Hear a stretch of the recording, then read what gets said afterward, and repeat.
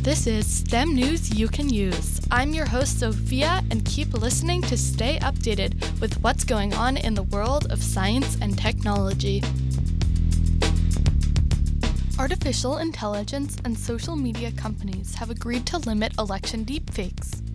Google, Microsoft, Meta, OpenAI, Adobe, and TikTok are all planning to sign an accord committing to identify, label, and control AI-generated content on their platforms that could deceive voters about the upcoming election.